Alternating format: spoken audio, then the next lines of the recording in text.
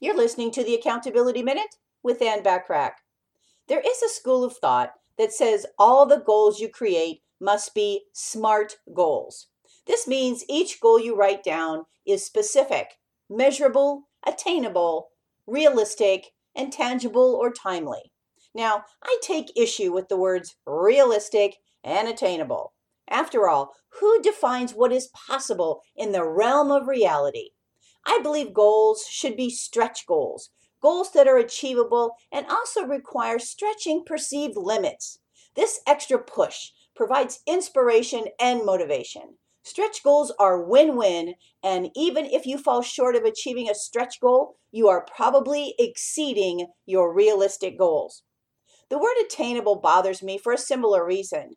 Obviously, you want your goal to be within reach, but the same stretch should be added for additional motivation and inspiration. I believe each goal must have a specific target date, in other words, a month, day, and a year associated with it.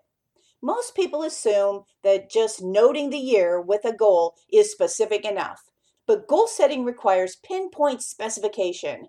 Be sure to note a day, a month, and a year that you want to achieve or start each one of your goals. In theory, working towards your goals is really not complicated, and being perfect isn't a requirement. Do the things that move you towards your goals and stop doing the things that do not move you towards your goals.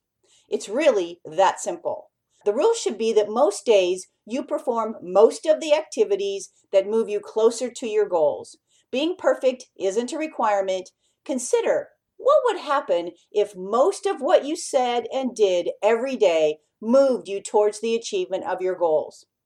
Download my complimentary special guidebook, Are Your Limiting Beliefs Stopping You from Achieving Your Goals? By going to accountabilitycoach.com/request-guidebook-limiting-beliefs. Thanks for listening.